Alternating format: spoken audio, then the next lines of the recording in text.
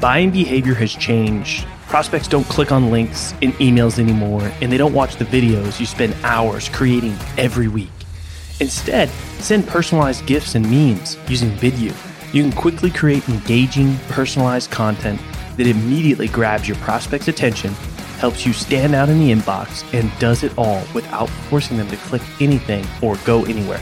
Head over to vidyou.io/salescast to sign up for free and spend less time getting your messages across and more time selling.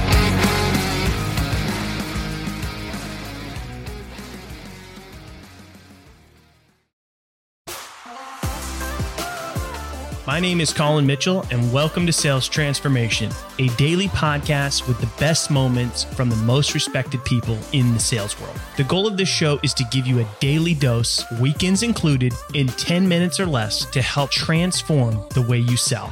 I hope you enjoy today's episode, and now to David to tell you what you can expect in today's episode.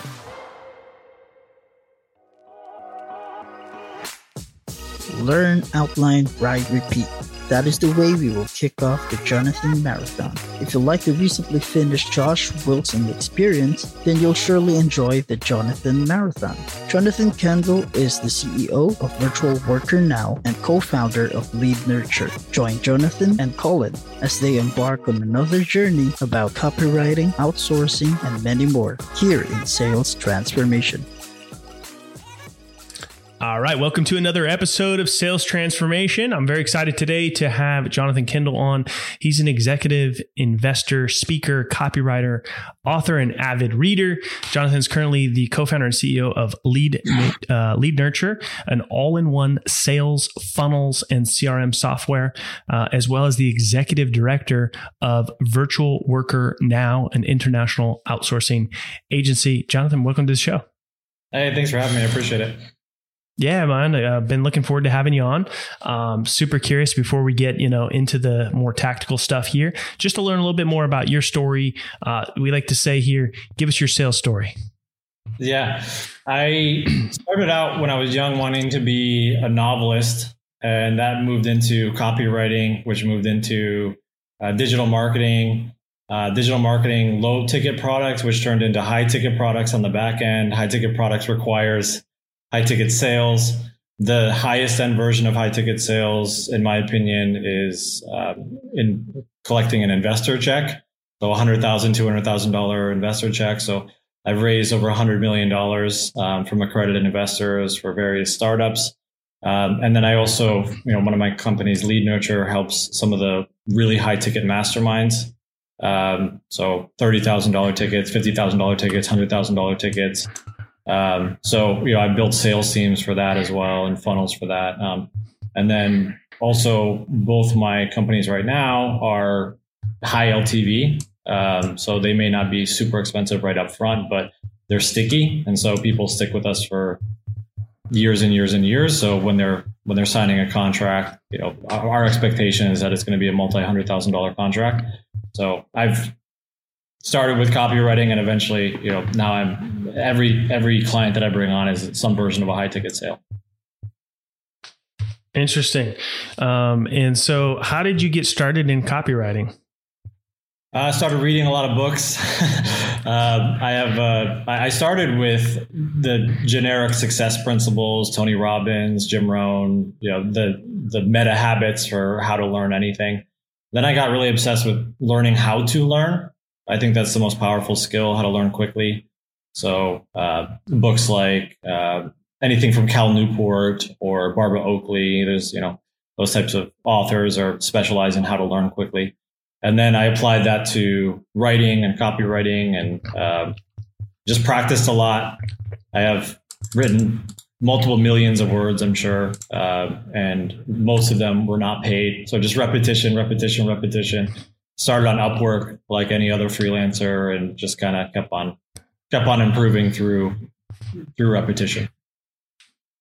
Wow. Okay. And is it still like a passion for you? Do you still write a lot?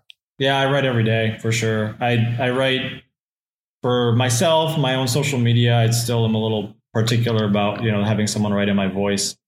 And then for our our biggest clients, I still will myself write landing page and email like backend sequences for our large clients. Especially if we have a joint venture partnership where their success is our success. I'll get my hands dirty in the mornings and still write some copy for sure. Yeah, man. Sounds like writing for you is like going to the gym, right? You gotta get those writing exercises in. Yeah, I studied philosophy in school, and philosophy is a lot of writing. So I remember we would have our test at the end of the semester would be one sentence, one question on the board, and then we would have 2 hours to write the answer to some question based on what we learned that semester. So philosophy teaches you how to organize your thoughts. And so I have this, I believe that most of copywriting is actually outlining. And so the writing the specific words is less important as starting with the right outline.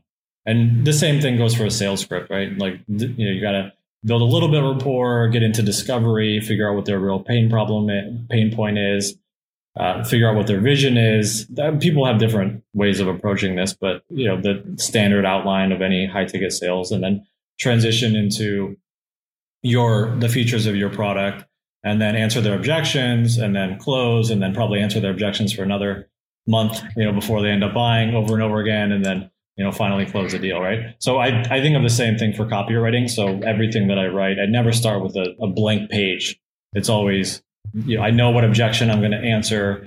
I know what, which one of the Robert Cialdini laws of persuasion I'm going to use. I know which cognitive biases I'm going to try to use. I know how long the piece of copy is going to be.